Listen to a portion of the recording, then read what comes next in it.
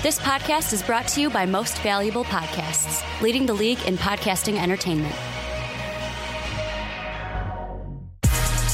What's up, everybody? Ricky Widmer here, along with Dave Oster. Hey, everybody. And you might be asking yourselves, but wait, guys, this is the fast break. Usually I'm being welcomed, ladies and gentlemen, boys and girls, children of all ages, but Sean's not here. Decided to go to Nashville. Yeah, his loss, our gain. Yeah, it's our gain because we get to run the ship. We get to run the show this week, and you know what that means, Dave? Bulls. Talking about the Bulls. We got no one to hold us back this week. No one to hold us back. No one to say, no, we're going to be talking about the Orlando Magic exclusively on this podcast. We're going to be talking Bulls, but first we're going to start some Mike Conley, and then later in the podcast get to the Timberwolves. Kind of a disappointing start for them. Maybe some moves that they could make this season, but I want to get right into it. I want to start with the Mike Conley news, the injury. He's going to be out with a back injury for 6 to 8 weeks.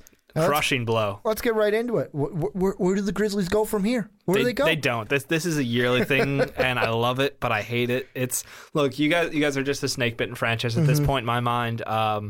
Look, Conley was off to one of his best starts of the season. He was dropping 19 a game, and he was shooting fairly well, actually. So I'm a little unhappy because I didn't expect him to come out this well. He's playing on that new contract, one of the highest paid players in the game, and it was nice. The offense was flowing with him.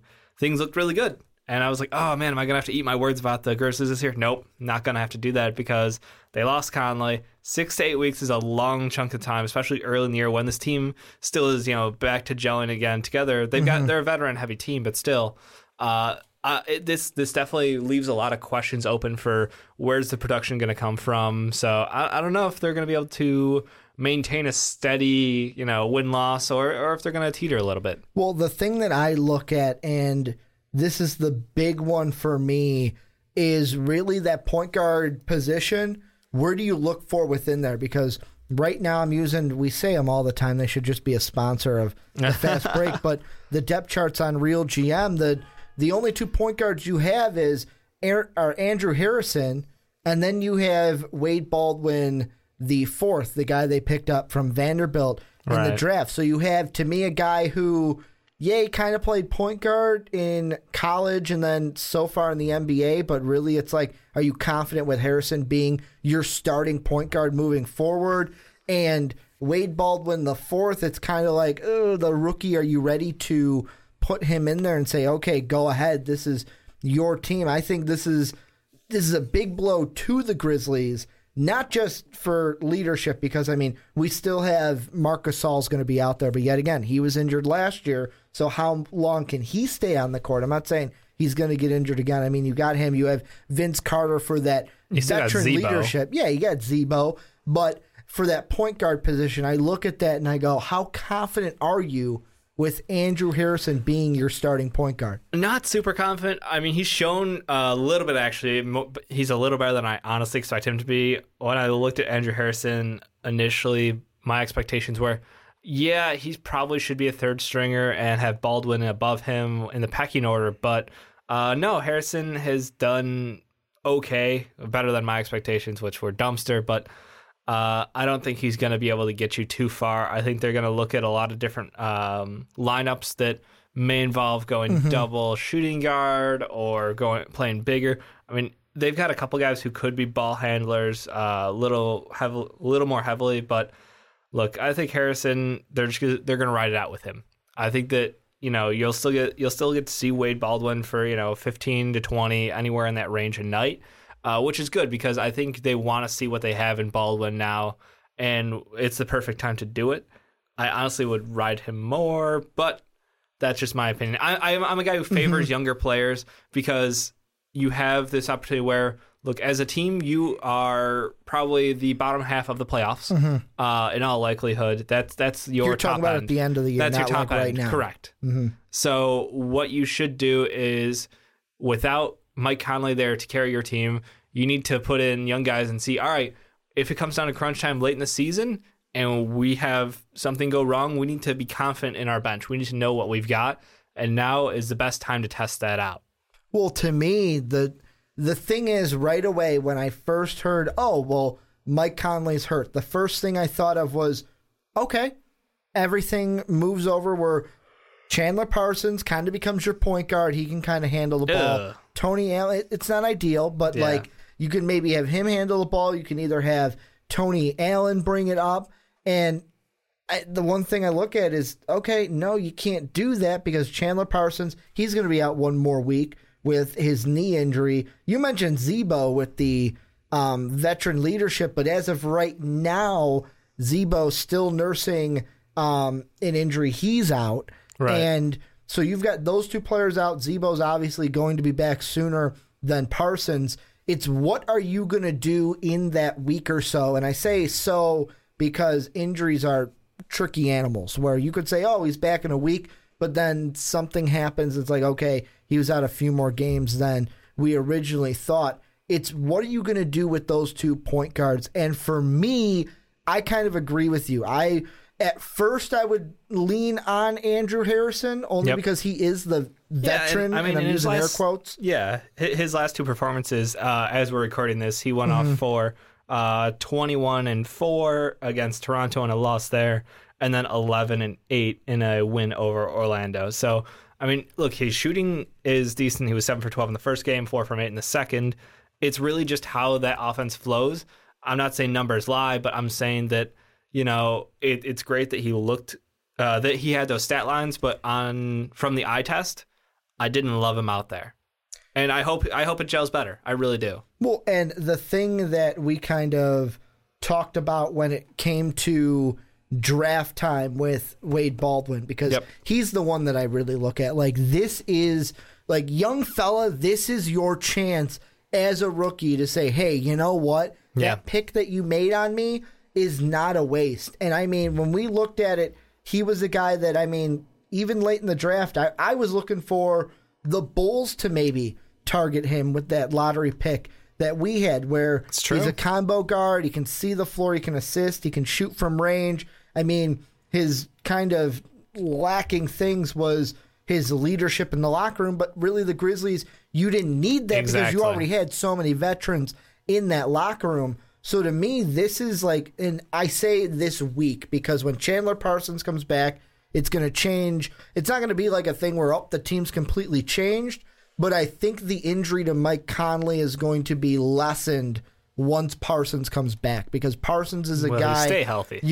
Will he stay healthy? That's a question. But when he's out there, you can lean on him and say, okay, we can at least be in a decent spot because at least we got a Chandler Parsons to lean on. That's why you went ahead and pulled him away from Dallas in the offseason. It's true. It's true. I think that it's one of those situations where, I'm sorry, Grizzlies fans, it's just next man up is always the case for you guys. And it seems like you're always going to be held back by injuries. And it's almost shit because your team should be competing at one of the highest levels in the NBA when you're all there at the same time. And that's what I can't wait to see. I'm hoping that, you know, around the All-Star break or slightly after, we'll get to see this fully healthy lineup and just watch them wreck teams, because they're one of the most stacked upfront teams. But then you start to worry about, all right, well, bench depth and, you know, are they going to be able to maintain that? Honestly, those aren't even questions right now because it's just health. It's, can this team stay healthy down the road? And that I don't believe so. I really don't. And the one thing I do want to mention with Chandler Parsons, when he does come back, it's gonna take him a while. And when I say a while, a few games to get his bearings, because he's only played 6 games this season. Right. He played 6, then went down with the knee injury. So it's going to be something where it's like he's going to be trying to find himself on the court as well. Like, I mean, you haven't played much. Like, he's going to be... A, you haven't played much this year. B, you haven't played with this roster. And you're coming off of an injury, a knee injury, where... Do you trust your knees? Well, if you're going to be the guy driving to the basket and being the main... Because it's going to be... Think he's going to stay on the outside perimeter then? The biggest question for me is, and I think maybe Harrison is a guy they lean on to it, just because he is the... if de facto default starting point guard at this point. But it's really, who are you going to put as the guy to bring, like, who's going to be your main ball handler who brings the ball up across half court? And it's something where you might be sitting there going, well, Ricky, that's a silly question because of course they're just going to get it to Parsons and then run the offense. but it's not. Like, bringing it up across half court, whoever the ball is in, whoever's hands it is important. Look at the Cavs.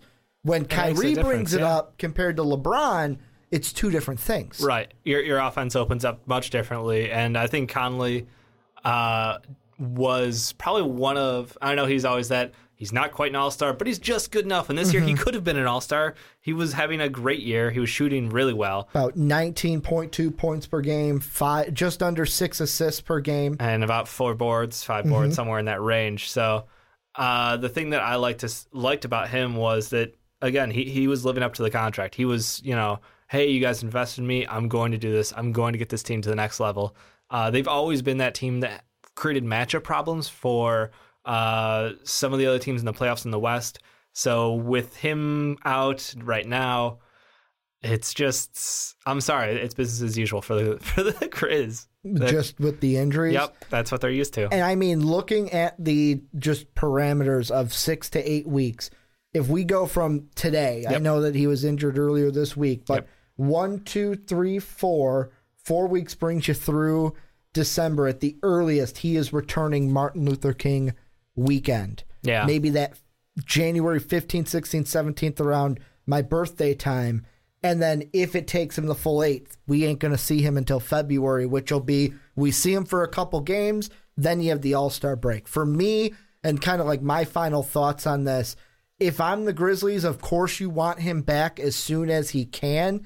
But for me, as a Grizzly fan at this point, I wouldn't be upset if it takes him the full 8 weeks to recover. Yeah. Because he can come back, then get a few games to kind of get his bearings, and then have more time to rest with the All-Star break, because he won't be an All-Star because he won't be playing. The upside of this, actually, on the other end, is that they're not a team who has to panic and try to go out and make a deal. They've got and players. Put themselves in a bad situation. Players. Yeah. They've got 2 guys we talked about between Harrison and Wade Baldwin Jr., who definitely can fill in. It's just a matter of consistency and finding that flow on the court with everybody who is still healthy.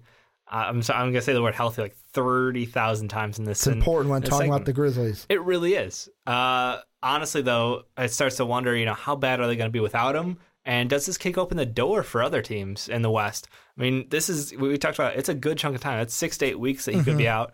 And there's a whole lot of games there. They could put themselves, right out of playoff contention before he even gets back if they don't play well. That's my concern, because you got other teams. You got young teams like the Lakers who have shown they got off to a hot start. They've cooled off a little bit, but it's still been against a really tough schedule, who have kind of proven themselves as having one of the most prolific scoring benches in the NBA. And they have a lot of youth and a lot of passion. Luke Walton's done a great job. We've talked about him in leagues, and it's just, I look at them and I say, all right, they could be. And then last week we just talked about Drew Holiday's return, making the Pelicans. Now the Pelicans are a little bit further out than the Lakers are, but it's early in the season. And if they can all stay on the court and they're getting Tyreek back, that's another team that they're on the upswing. They're on the upcline. The upcline. And meanwhile, the Grizzlies are on the downcline. I disagree with Mark contently that I love that downcline and upcline have been normalized here at Most Valuable Podcast. I think it's one of your best additions to the program. It's one of those things now, even when we're in private conversations off mic, it's you go to say down, like on the decline, and even Sean's like, well, yeah, they're on the downcline. Damn it. I can't believe I said that. Yeah. I love that it's normalized. But to me, if I'm the Lakers, I'm licking my chops with this injury. Yeah, this is definitely a very, very nice West playoff picture for them now, because there's a perennial team that just got knocked out. However, potentially, if we're gonna throw that out, I got to throw out Uncle P. He not going to be playing for a little bit either. He's also injured. But that's a team where not Swaggy P, Uncle P. But that's a team where you have younger guys like Brandon Ingram. That means more shots for him, which we all want to see, because that motherfucker hesitates. It looks like he's a natural on defense, which is great, and he obviously needs to put on some weight still, or muscle. But like, that's a team where it's just, they have just so many potential scoring guys on their team, and I love that. I love watching them, but at the same time, I still feel like they're probably a year too young when it comes to who can pull the trigger between Russell, But regardless, it's a concern for the Grizzlies. I'm seriously concerned, because they have two teams on the outside now who, again, licking their chops, seeing that potential in. And if the Grizzlies fall off and, Harrison can't be a great fill-in or Wade can't be a great fill-in. Well, and Wade, it's also can he develop kind of quick enough to be, you were confident putting him in that starting spot ahead of Harrison? Well, that's the question. So we'll have to wait and see. I'm going to ask you this to close everything up. When Wade Baldwin comes, actually a two-part question. Yeah. Number one, do you think Conley comes back 6 weeks or 8 weeks? And when he does come back, is he going to be coming back to a Grizzly team still in the playoffs or just out or out completely? I think it'd be just out. I think that for all my scariness, I think that they've got enough veteran guys on that team who can win them games. I haven't taken a detailed look at their schedule to see how brutal it's going to be on them, but I think they're going to be probably, like 4 or 5 games out of the picture at that point, which is more than enough time to make that up. It's not going to be like, we're 12 games out at, the All-Star break. I don't think they're quite going to be that bad. I think it's going to be, first off, I think it's going to take him, I think he's going to be out 8 weeks. Yeah. I think they're just going to keep him out 8 weeks just it's because. It's a good precautionary move because that's something you can re-aggravate at any given time. I mean, look how it happened. When you talk about the back and especially vertebrae in the spine, you're talking about a very important, not a muscle, but a very important we saw what happened to LeBron even with his back issues, and it's like you can only go so long with that stress, and it builds up again over time. Andre Iguodala in the finals with his back injury where it looked like he couldn't even run the court. He couldn't even walk the court, let's be honest. Yeah. I think it's gonna take him the full 8 weeks. I think I'm on the fence of whether they're going to be just in or just out. I'm gonna lean towards just out because I think the Lakers are going to play a little bit better than the Clippers. I think the Jazz, Trailblazers, and Lakers are going to play well enough to take those last 3 spots, the 6, 7, 8 spots, and then the 9th seed out by like a game or two when Conley comes back right behind the Lakers. And then we're talking about Grizzly Lakers fighting for that 8th spot and maybe if Conley can return to the same shape he was in before he left, he was shooting his best 3-point percentage since he's been in the league. It was absolutely crazy. Like adding that, increasing that threat level of, hey, I can just pull up and drop a 3 on you. That forces the defense to play differently against you. So I think that this is a guy who I'm happy to see, continue to grow his game. I don't want to admit I'm wrong, but I was wrong. And the fact that contract maybe wasn't the worst thing in the world. But you might be right in the end if he can't get on the court and then he can't get back or keeps getting re-aggravated injuries. But this is where you guys come in. I want you guys to tell us down below, whether you're listening on Blog Talk Radio or YouTube, let us know what you guys think about the Grizzlies, about how this is going to affect them. When Conley comes back, is he going to be able, where are the Grizzlies going to be, and how will he be able to help the team right away from coming back from this injury? We got to move on, though. We got to move on into, and it is with a smile. And now Ricky's licking his chops. It is a smile on my face that I get to talk about my Bulls. Your Chicago Bulls. Your Chicago Bulls. And that wasn't too bad for the, it sounded very White Sox announcer. Yeah. That's what I was going for. He does the Bulls games, right? I know he does the Illini games. And it kind of eats me up inside being a Cub fan. But oh, wow. I love talking, like, this is one thing where me and Dave, this is going to be very therapeutic, Dave. That's how you described it. Oh, yes. When I told you yesterday we're going to talk Bulls, because nothing against Sean, but Sean doesn't like talking the Bulls. Sean likes to rein it in a little. We just got to pick our spots when we're throwing out Bulls references, but we're going to be talking about the Bulls, and really where I want to start with this is last night's game. 111-105 win over the Cleveland Cavaliers as we are recording this podcast on Saturday. And I mean, you've got Taj, what you said, 10 for 10 to start that game? Yeah. I mean, he finished 10 for 13, but still 10 for 10 to start the game, gets 23 points, 11 boards. You've got Rondo with a double-double. Triple-double. I forgot the assist numbers. He had 11 boards, which I was most shocked about. Wade having 20-some points. Butler having 20-some points. This is a team where all we needed was the starters scoring-wise. I mean, you look at the bench, and it was like 2, 9, and 2 from Grant, Cannon, and Nico. Jesus Christ. That man. You hating on Nico. Thankfully, he made up for it with like 2 great defensive plays within the span of a minute.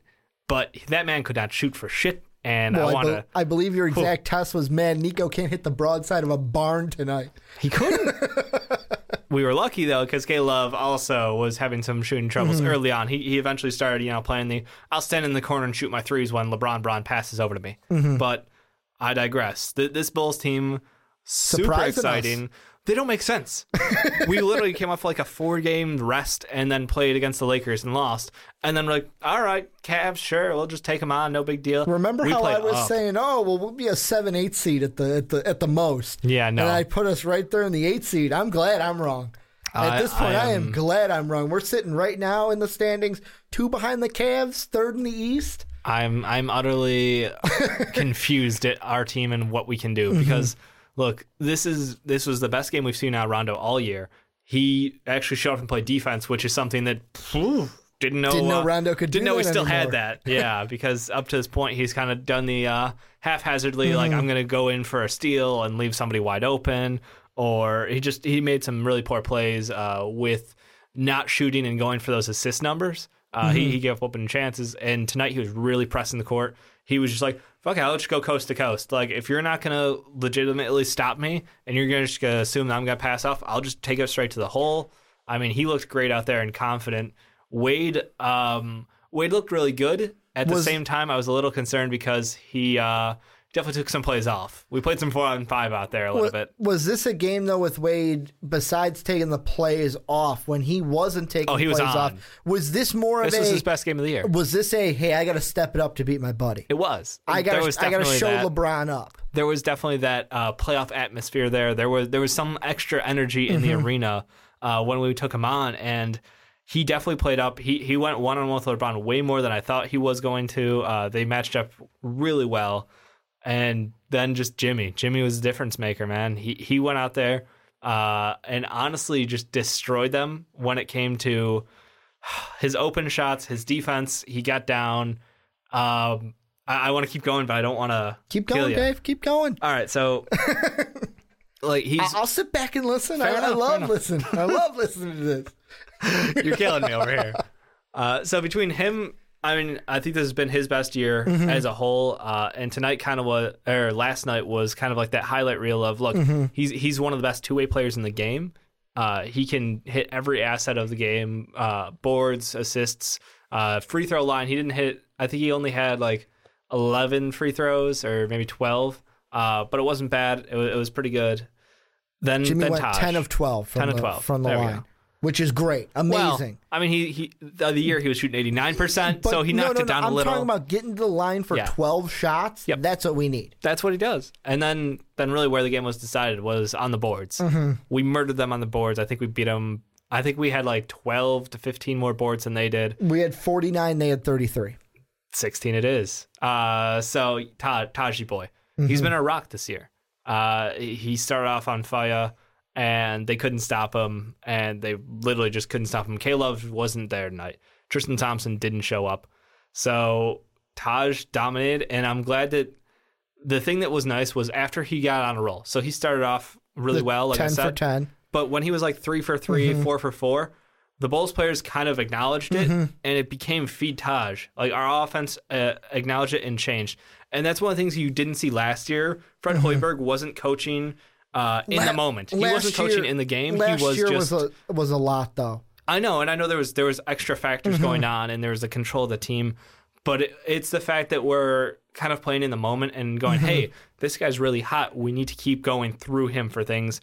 And they were giving Taj the extra opportunities. We were making the extra passes to get it over to him, and that really helped us. Well, and that was a big thing for me. Beginning of the season, I was on the kind of on the bandwagon, but I was on the prediction of when it comes trade deadline time. Oh, I was too. I'm like, we're going to be 7th, 8th seed.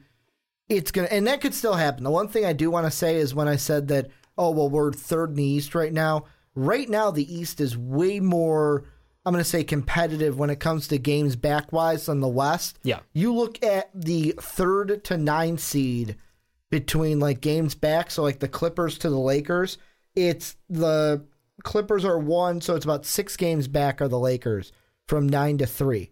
From 3 to 9 in the East, it's 2 games.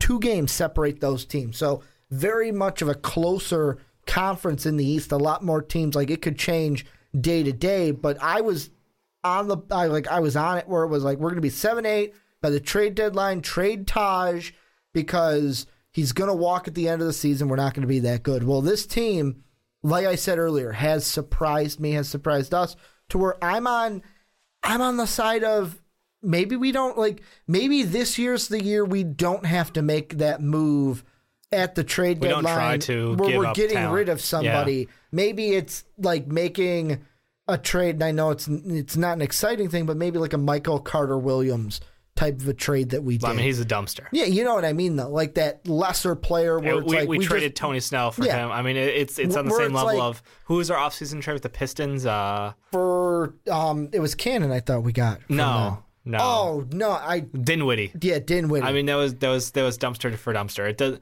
It's one of those things where it doesn't matter. There's hope for Carter Williams to maybe do something, but he didn't show us anything before he was injured. But that's what I'm saying. Maybe we see like could do something a later. bench player swap or something like that, or yeah. Maybe like at the most, if you really want to rattle the cages, maybe like you see a Nico trade. Maybe if Nico's not playing well and you feel I like... mean, do I go into the Bulls' problem of bench depth? You know, something that we didn't have before. Well, the thing I wanted to hit first was kind of like what you talked about, or you kind of mentioned, where this season is totally different than last season. And like you mentioned, Hoiberg was he's doing things differently this year that he wasn't last year. But I think it's a lot of it is we don't have the off-the-court problems that we had last year. Well, it's one of the things. It's you trade away a player like I'm going to throw Noah into this too, even though I like Noah.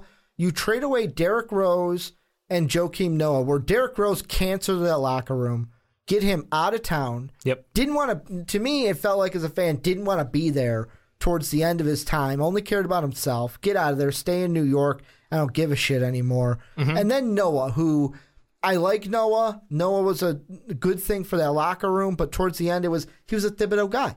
And there was no way he was going to be a Fred Hoiberg guy. Yeah. So you had to get rid of him. And now you bring in Rondo, who to me is basically like the whatever in the locker room. Really? Because he kind of gives off a good veteran leadership vibe to him at this point. I'm saying whatever, like, oh, it's Jimmy's team? Nah, whatever. Like, that's what I mean. He's not coming in trying to claim anything. Doesn't give a shit if you see he's the king of the locker room, second, third, fourth. But just get to the guy we all want to talk about. I mean, that man is... He's the one... He's the professional. Well, he's the one that it's kind of like you traded D Rose for D Wade, and D Wade just brings this team together a little bit more, especially with just if you see D Wade's personality. He's just a fun-loving guy, always keeping it light. And the best thing was like him talking about, because this was his, well, obviously, first time in Chicago. This was the first time he's ever been on the circus road trip, because he never had to deal with that in Miami. And just hearing him mention like the just bonding with the young players and how much that team bonded over that circus road trip, like that right alone, I'm like, if we didn't have D Rose this year, this locker room would be a lot different than it is. Absolutely. And that's the one thing that it's one of those where you don't see it on paper, but like you can see it in the players. And when you watch them play the game, D Wade is that I'm part a fantastic, all-star. I've been there. I've done that guy. At the same time, he's part coach. He knows how to mentor these younger guys. You saw the effect on LeBron James when he went down to Miami. Brian Windhorst covered this. LeBron James kind of transformation from the younger, immature guy who was I need to do everything on my own, and if I don't, I can't trust my teammates, to when he went to Miami, he grew, he learned a lot from Wade, and he got to become this much more professional, much more well-rounded guy who understands the media, who understands the locker room effect on their younger teammates. And that's what we're hoping to see out of Jimmy Butler and some of these other younger guys, to have that kind of like soak up everything you can from Dwyane Wade, because he is he's been there, he's done that, and there's everything in the world to learn from him. And what I hope that D Wade also does is, and we've seen on the sidelines already, kind of helping Fred a little bit when it comes to game management. When guys come off the floor, you see Wade kind of put his arm around somebody and be like, "Hey man, what you really, did you see your opportunities here? Did you see where you screwed up?" Like he's got that relationship with these younger guys already built up, and that's wonderful to see. The way I relate it is to if you were, think back to when you were in school and you could have been a part of a sports team, you could have been a part of an organization, anywhere where there was a teacher or coach, and then kind of that savvy veteran. He was a student savvy veteran was how they'd be in the NBA. Yeah. But sometimes you listen to your peers a little bit more than you listen to the coach or the guy, because the coach is trying to tell you everything that he knows, and he's trying to get you to do the right thing. But that's from his perspective, and it's a different kind of a message when it comes from someone on your own level. I see where you're going with this. I like that, yeah. And that's what, like, D. Wade, even though he's older than most of the young kids on that bench. Say, those kids grew up watching him play. Yeah, but they can still now see him as more of a peer than Fred Hoiberg because they're on the same level as an NBA player. And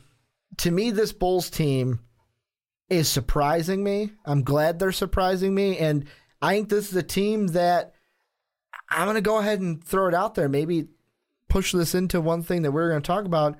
I think if we see the Cavs in the playoffs, we can beat them. 7-game series. Ooh. I think we can do it.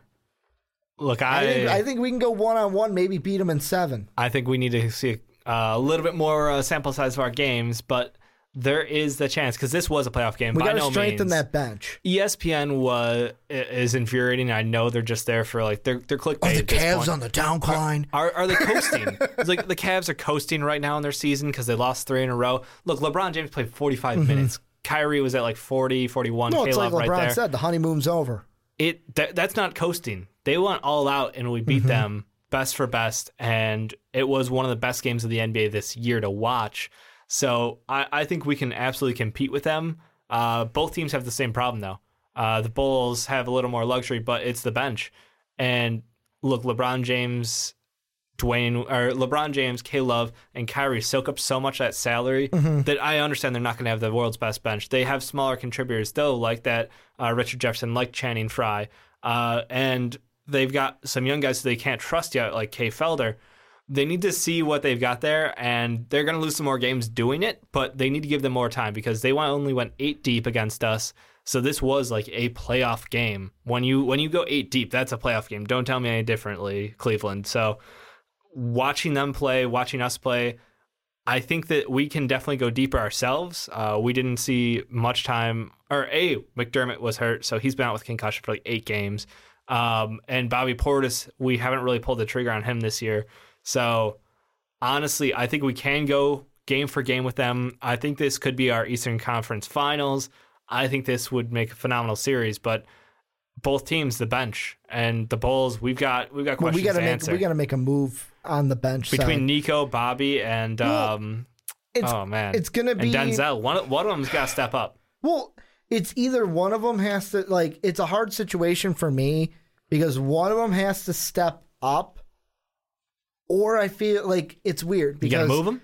That's what I'm leaning towards. And to me, I feel like Nico would be the odd man out because Portis is still young. I mean, Valentine's a rookie. I mean, the big one that I want to see more of because I liked when he was on the court is Felicio. And then you also have RJ Hunter, who they picked up maybe to add some shooting at the least. RJ is not. I'm not saying anything. right now. No, I don't think he's ever going to be. I think he's a D-leaguer. No shooting at all. No. That's all I'm saying is shooting. I'm not saying anything else. Can't hit it. Really? Really? You don't think he can hit any? Why do you think we ended up with him? I guess because if he right. spends enough time in the D-League, maybe he can learn to shoot. To me, it's going to be Morotic and Cannon are going to be your trade. Yeah, Nico. Whatever. Yeah, Morotic, whatever. I can't say his last name. Yep. It's going to be Nico and Cannon who are your trade targets. Because they're two guys where I don't think Bulls fans would be upset if you traded them and let them leave. Cannon's a veteran where it's like... Yeah, his 3-ball is exciting, but he hasn't been consistent with it this year. And Nico, we all want him to be the player he showed he could have been. Overseas, he was fantastic. We were like, hey, supposed to be the new age Dirk. Well, not new age, but I would say he's our discount Dirk. And he's not budget Dirk. He's not, and that's the shady thing. Is look, he went cold, and he went cold quick, and there was no coming back from it. At least he added in a couple defensive plays to save some hope for him, because honestly, most days he's not playing defense. So the effort's there, and that's that's what we want to see. At least he's one of those guys.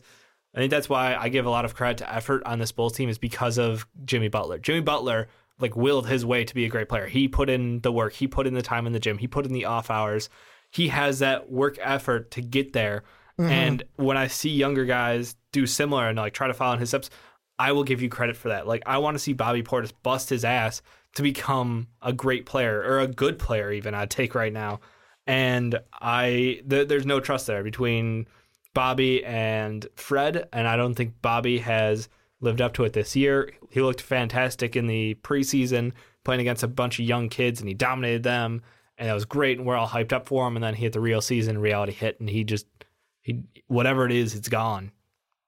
Well, and the one thing I'm looking at right now is with Cannon and Morotic, and I'm even going to throw in our Nico Mirotic. I keep saying Morotic, and I don't know why, whatever.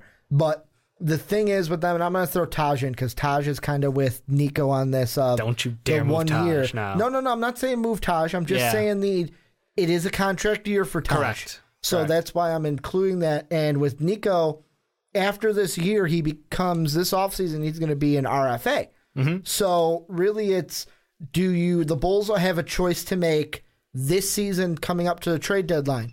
Do you A, keep Nico this season and then at the end of the year try to re-sign him? Do you B, keep him this year, don't re-sign him, and whatever RFA he gets, you just either match or get the benefits from him being a restricted free agent? Or do you trade him this season?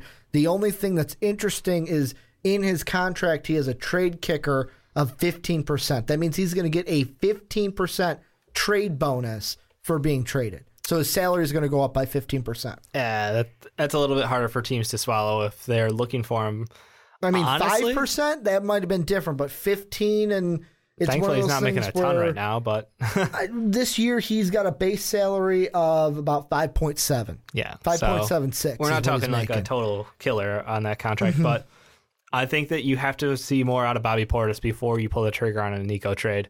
If Bobby proves that he can become like a more athletic version of Taj, which is what we expect him to be, then I'm cool with pulling the trigger. Let's go get some value for Nico because we need it. I think with McDermott returning, that solves one problem for our bench.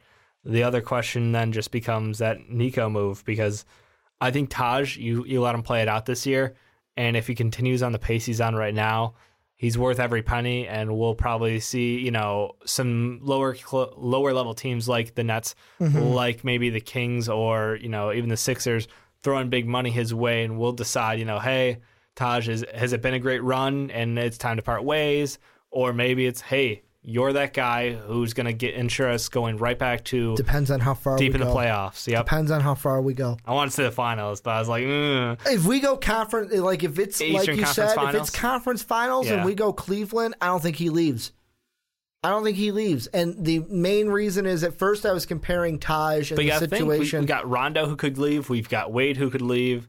So this team could be a totally different team next year. If we go, and I'm not saying we are, but I'm saying if we go conference finals and lose to the Cavs in there, I don't think Rondo goes anywhere.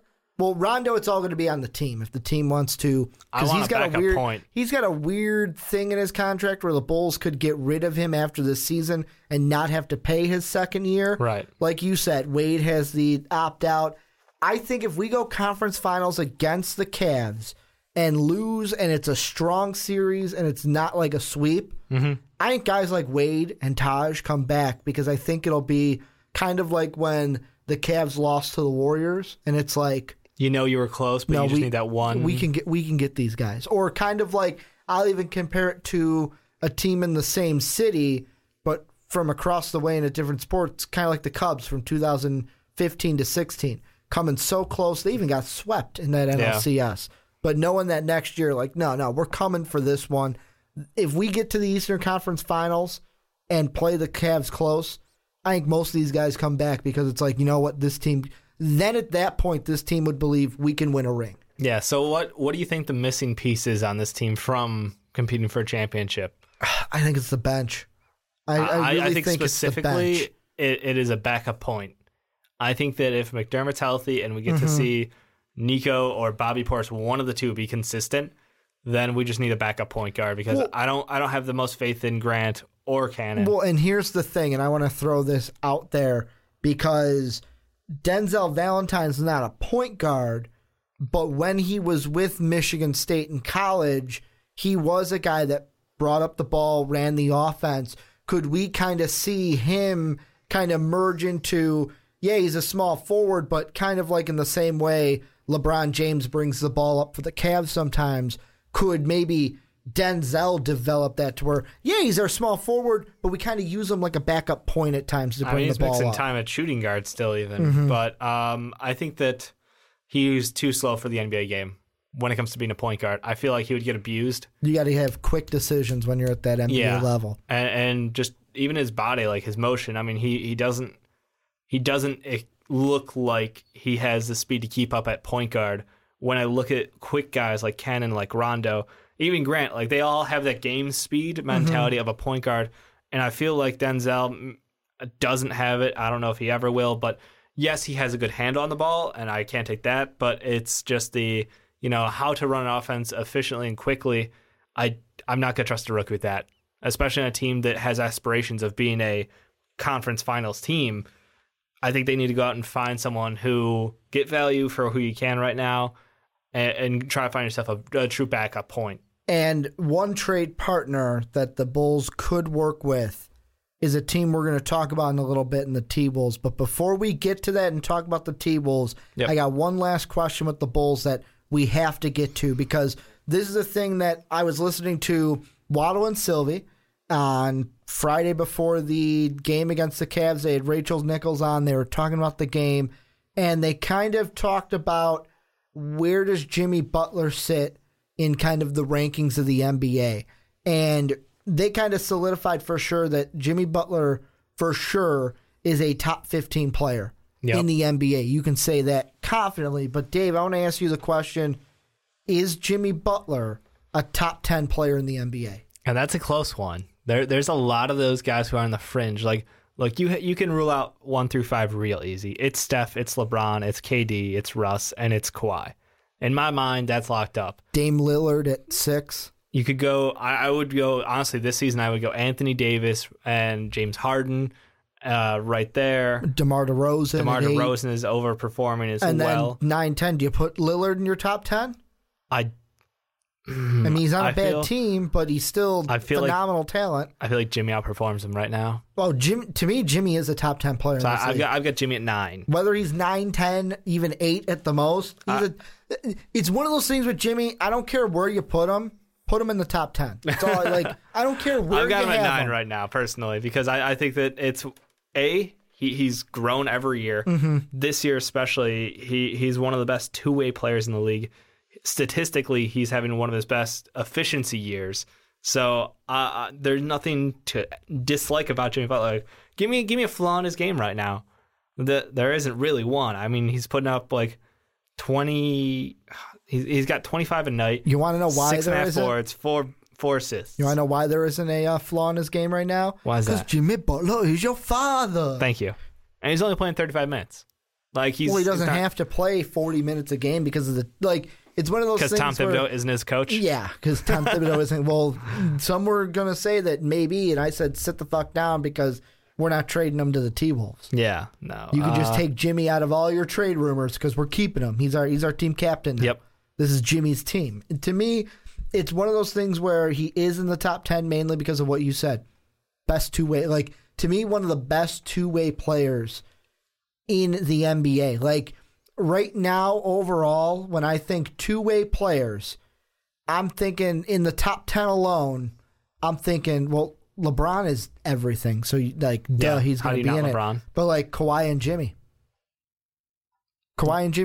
Some of the best two-way players right now in the NBA, unless there's someone in the top 10. I mean, Chris Paul's right there. Anthony Davis is right there. That's all. Those guys. But Jimmy is, as far as coming from a guard position, that's asking a little bit more. Well, guard, shooting forward, kind of a hybrid. Yeah. Well, look, I know he's marked as a small forward for us, but let's be honest. He's more of a shooting guard. Well, it's positions, and a ton of NBA coaches have talked about this, and it's just the theology of the game. You can put whatever label you want on it, but when they're on the court, it's what job do they fulfill? And it's really just you have someone who brings up the ball, you've got some wings, and you've got some bigs down low. Well, it's kind of just play like it simple. Jordan and LeBron.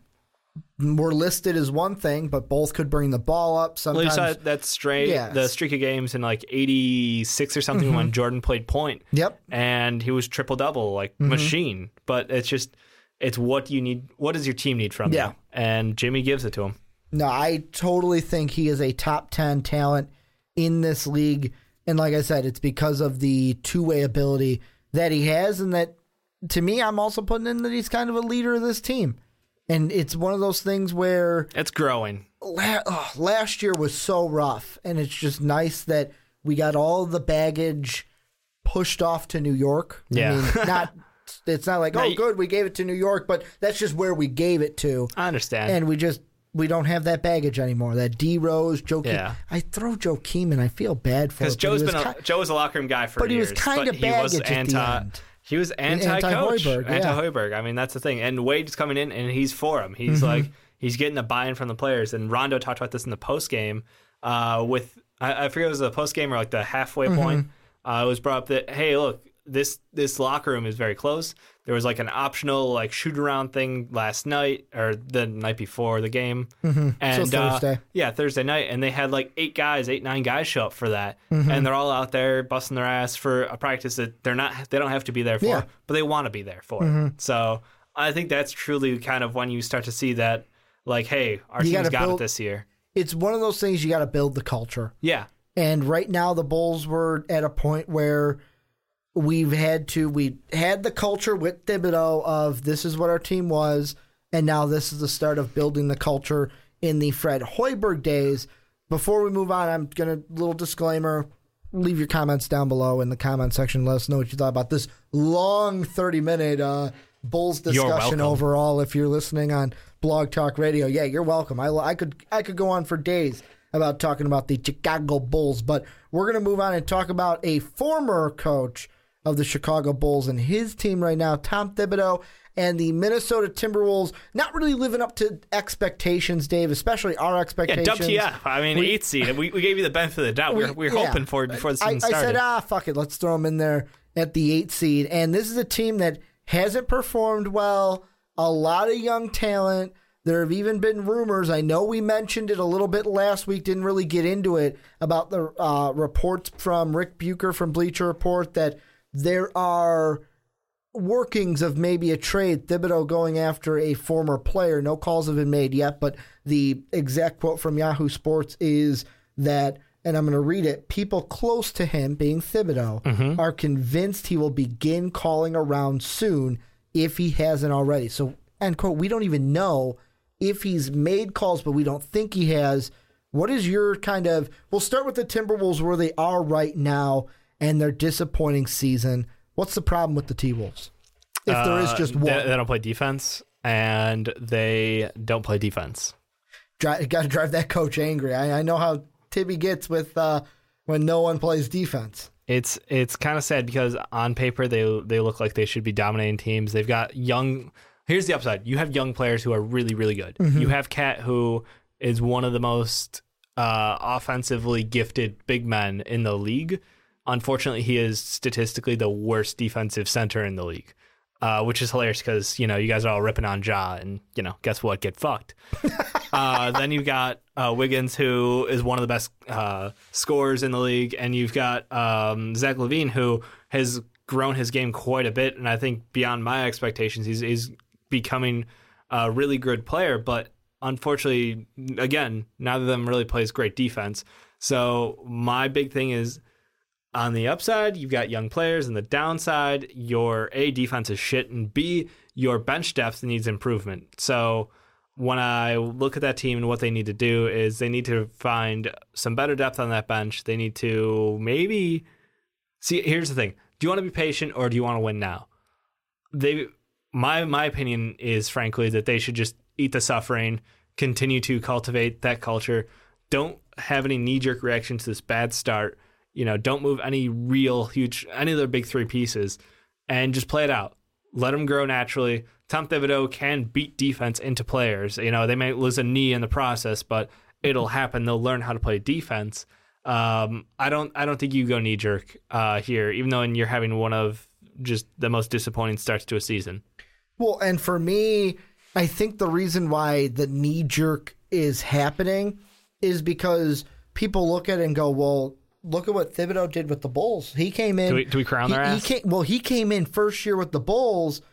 Boom, took them all the way to the Eastern Conference Finals before losing to the Heat. But when you look at what kind of a team he had at that point, he had Derrick Rose, who was already a third year pro, or in his third year at that point. You had Taj Gibson entering his second year. We had Carlos Boozer, a 9-year pro. Joe was in his fourth.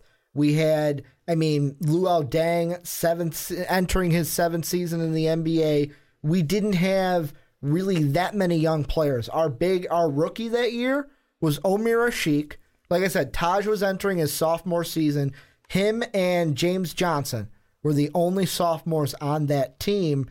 And we had guys like Butler, who was not Jimmy, Raul Butler, and Razul Butler, and Kyle Korver, an 8 and 7 year pro respectively that year. We had vets on that team. So it wasn't like he was coming into a completely fresh young team that he is with the 2016 Timberwolves roster. And I think that's where it's I kind of feel like, okay, you don't want to make any knee-jerk reactions, but at the same time, I think to myself exactly what you said. Do you want to sit around and wait for these young players to develop into the vets that you're going to get? Because, looking right now, Chris Dunn's a rookie. Of course, he's not playing that much, but Levine, third-year pro, Wiggins, third-year pro, and Cat is entering his second year. So really, you can sit there and go, well, Ricky, they kind of have the same amount of veterans to young players that the Bulls had. Yeah, but they're veterans, like the guys like Brandon Rush, Jordan Hill, and John Lucas III. They don't have the same role on this team that the veterans had on that Bulls team. Yeah, really, it's just Ricky Rubio. That's their guy. That's their old man who leads this team. Carlos Boozer was playing big minutes. Dang was playing big minutes. Butler and Korver and even Rane Bruja were playing. And then we had Corey Brewer later. They were playing good, significant minutes for us. I'm kind of in the middle. Wait for these guys to develop a little more, but I'm also on the side of maybe it wouldn't be bad to make a move to bring in a veteran now to help this team. Yeah. If you do that, who are you going to give up? Gregor Dang or Zach or... look... Could you give up Shabazz Muhammad for... I'm not saying a top prize veteran. I'm just saying somebody who can contribute now so that it's not we have an 8-year veteran, but he only plays 5 minutes a game. Yeah, you need something more than that. You really do. I think they need something much stronger than. Can they do it without getting rid of Cat, Wiggins, or Levine? I think Levine is the low man on that, and I think there's a lot of value out there for him. So I say you pull the trigger on Levine. Okay. I think if the deal comes along, I'm not saying you force anything. I'm not saying you take this as a huge we're gonna dump Levine for nothing. But I think that he is the one guy out who would be expendable out of their big three. I really think Wiggins has just unlimited potential right now, and Cat is something special. Levine, I'm sorry, he's not going to be a game breaker for you. Probably very few players can have that level of impact from where he's at, and I think that his value is probably the best on the open market. So, if a great deal comes along for a veteran presence, pull the trigger on him. Otherwise, ride it out. Let Tom coach this team. And in this offseason, look, you have cap money right now. You haven't spent. They're going to play this very smart, and his whole plan is to be patient. And this offseason, I guess, look for them to make some moves, bring in some players. My hope is that really you bolster up that bench, and you find some people who are defensive masterminds or stalwarts. I don't know whatever terminology you want here, but you need someone to stop them because they're putting up 114 points a night. They're tied for 4th in the NBA with that. But the problem is if they let everybody go right past them, it doesn't matter how many points you score. If you're not, it's almost, I want to say the D'Antoni system, but like you're not them. You can't shoot the 3 ball. That's the other thing. If you look at this Timberwolves team, I think they're which is essential now for an NBA team in this they're kind of very era. poor 3-point shooting team, and in their wins they're shooting like 42% from 3. Their losses they're only shooting like 32% from 3. So I'm not saying you live and die by the 3, but it's a huge deal in today's NBA. That reminds me. And they don't have anybody who can really just be their lockdown 3 guy. That reminds me when you asked me what's a little problem about the Bulls, that too, that we don't rely on the 3. I mean, Rondo going 1 for 1 last night was pretty sweet. Maybe getting a 3-point shooter would help, but that's a different discussion. Well, that's Dougie McBuckets. Yeah, I mean, he just comes back. Yeah, concussion, it's scary. But we're not talking about the Bulls. I'm trying to behave myself and stick to the T-Wolves. And the thing is that I don't think Thibodeau is going to, like you said, you can't go out there and be like, we got to get something going. It's going to play it smart. And it's not going to be they're not going to pull the trigger unless the right deal comes along. But the thing that's good is I think Thibodeau is going to target, obviously he's going to target a certain set of players. To me, 4 players come to mind. All right. Taj. Yeah. Luau. Yeah. Derek. And Jimmy. Well, Jesus. Wait. All right. The last 2, Jimmy, like I said, get the fuck out of here. He's off the table right now, yeah. Derrick Rose, especially, like, if Derrick Rose didn't make, I know that a player comment isn't everything, but if Derrick didn't make the comments he made this week about how he envisions a long-term deal in New York, I think he might be able to finagle something. But right now, I think the Knicks are on hey, he's playing well. Maybe we can bring him back. So right now, I would push Jimmy and Rose off the table. So really, it comes down to Taj and Luau. And I think that the Bulls would listen to a deal for Taj. But the thing that we talked about when we were prepping for the podcast is the deal that we would most likely have to see from the T-Wolves is we would need LaVine. I think it was, LaVine, Wiggins, and then maybe even a pick or Chris Dunn. For what? For Taj. Oh, Jesus Christ. No, they would never have to pay that much. That's an absurd amount. Then what would you say would be a good price for Taj? I don't think there's a matching price for Taj because we value him so high. Not even like a LaVine, Chris Dunn? The problem is that we don't need LaVine right now. We're already backed up at that position. So when I think about it, Taj is our consistency. He's the guy who every night is the 10-10 guy at minimum. That's what we expect, and he often goes off for more than that. I'm saying, like, fit-wise for our team, getting someone like Zach would be great and all, but we don't need him to fill that role because then we have no power forward on our roster we're confident with. Then let me flip this way. Like I said, this isn't something where the Bulls are like, yeah, sure, we're looking to trade him. But like I said, I think we would listen to the right offer with the T-Wolves. Yeah, if they throw all that at us, I don't know. But for you, just what's the right offer? Like, what is the minimal offer that you would say, sure, we'll give up Taj for that? It's Dwyane, and it might be, I might want LaVine, but I don't think they'd give him up. And a pick would, okay, if you give us probably Dwyane and a first, sure, but I don't think it's worth it. And I don't think that they would pull that, and I don't think we would really pull it. But that's probably the kind of value we're looking for Taj right now because of our expectations for the season and how well we're off to a start. And the one thing I do want to mention, I'm a fucking idiot. You want to know why? Why? When we were talking pre-podcast, that deal that I said was not about Taj. Didn't think it's about Jimmy.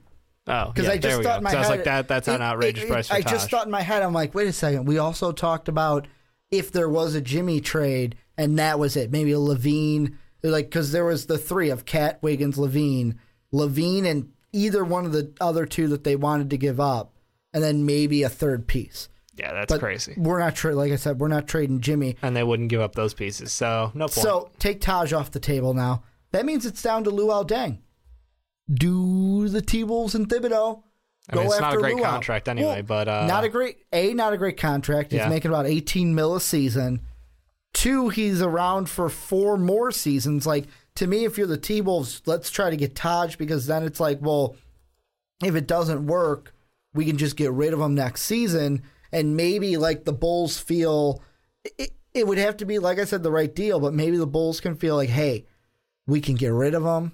Then this would be a point where it depends on where the Bulls are. If the Bulls are sitting third in the East, we're keeping Taj. But like if we fall and we're fringe in the playoffs, depending on what happens, hey, we can trade him, then try to get him back in the offseason, and then you're getting stuff from the Timberwolves and you're stealing Taj back at the end of the season. We got a long way to go before the trade deadline, before these talks rev up. Look, Luol Deng hasn't looked good at all. I'll just be honest with you. I don't know if there's value there right now. I'm just saying because Thibodeau is going to go for a veteran, and B, a guy that he can trust. I think he goes a former player. I think he goes. I think the right move is to go for a 3-and-D guy. I don't know. There's a handful of them in the league. They definitely have some value, but I mean, Korver's having a down climb. Korver's on the down climb. Maybe they get Korver. I don't know. Korver can't play defense though. He tries.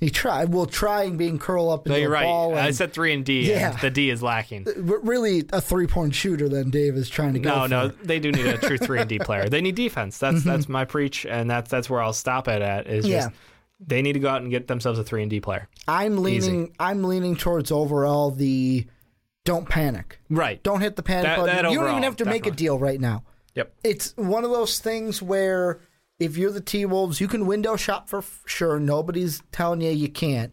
You can talk to other teams, but don't feel like you have to make a deal just because something's not working. Like you said, Dave, this team has cap room that they can use next offseason, and then the draft, you'll get young players. Hey, maybe if you don't want to add more young players, you can package draft picks together to go out and get a quality vet that you want, or you can get a guy who's a restricted free agent, and then you're giving away those draft picks that way to sign a restricted free agent. But this T-Wolves team, like the disappointments that they've had, you guys have a core, and I wouldn't want to see this team blow it up just because it's like, oh shit, we thought we were going to be better than we were because we had Tom Thibodeau as our head coach. So true.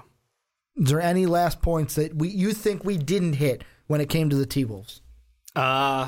No, I think the key is just don't panic. Just let it play out. Just let that panic button float to the side. Let it play out. Be patient. Understand that, you know what, maybe you were a little high on this year. Maybe you're not world beaters. I think we all were, especially when Thibodeau signed with the T-Wolves. Yeah. It was like the second coming of Jesus Christ. Take it down a notch, T-Wolves. Take it down. And then I remember everyone was, because I remember Waddle and Sylvie had the play-by-play guy for, I think he's the Minnesota Vikings, and he's like, Jimmy Butler's going to be a T-Wolf now. We're going to trade for Jimmy. Maybe the expectations we had for this team were a little bit too high. Don't hit that panic button. But before we wrap up this podcast, this was a good one. It's a good one, my friend. It's a long one. Right now we're sitting over an hour. I don't know if we cut the front and stuff, if it's going to be over an hour in the final cut. But MVP fans, you're in for a fun one. Yeah, I mean, hey, you guys love your basketball. So, I mean, we're going to give you everything that we've got here at MVP for basketball. But thank you guys for listening. If you're listening on Blog Talk Radio, hit that follow button and make sure to kind of peruse right over to the YouTube page and mostvaluablepodcast.com. Hit that like button, hit that subscribe button, and bookmark mostvaluablepodcast.com. I want to thank you guys for listening. Check out our Patreon page, patreon.com/mostvaluablepodcast. And as always, have a good day, everybody. Thank you for listening to this MVP podcast. Follow us on Twitter at Most Valuable Pod for more great podcasts.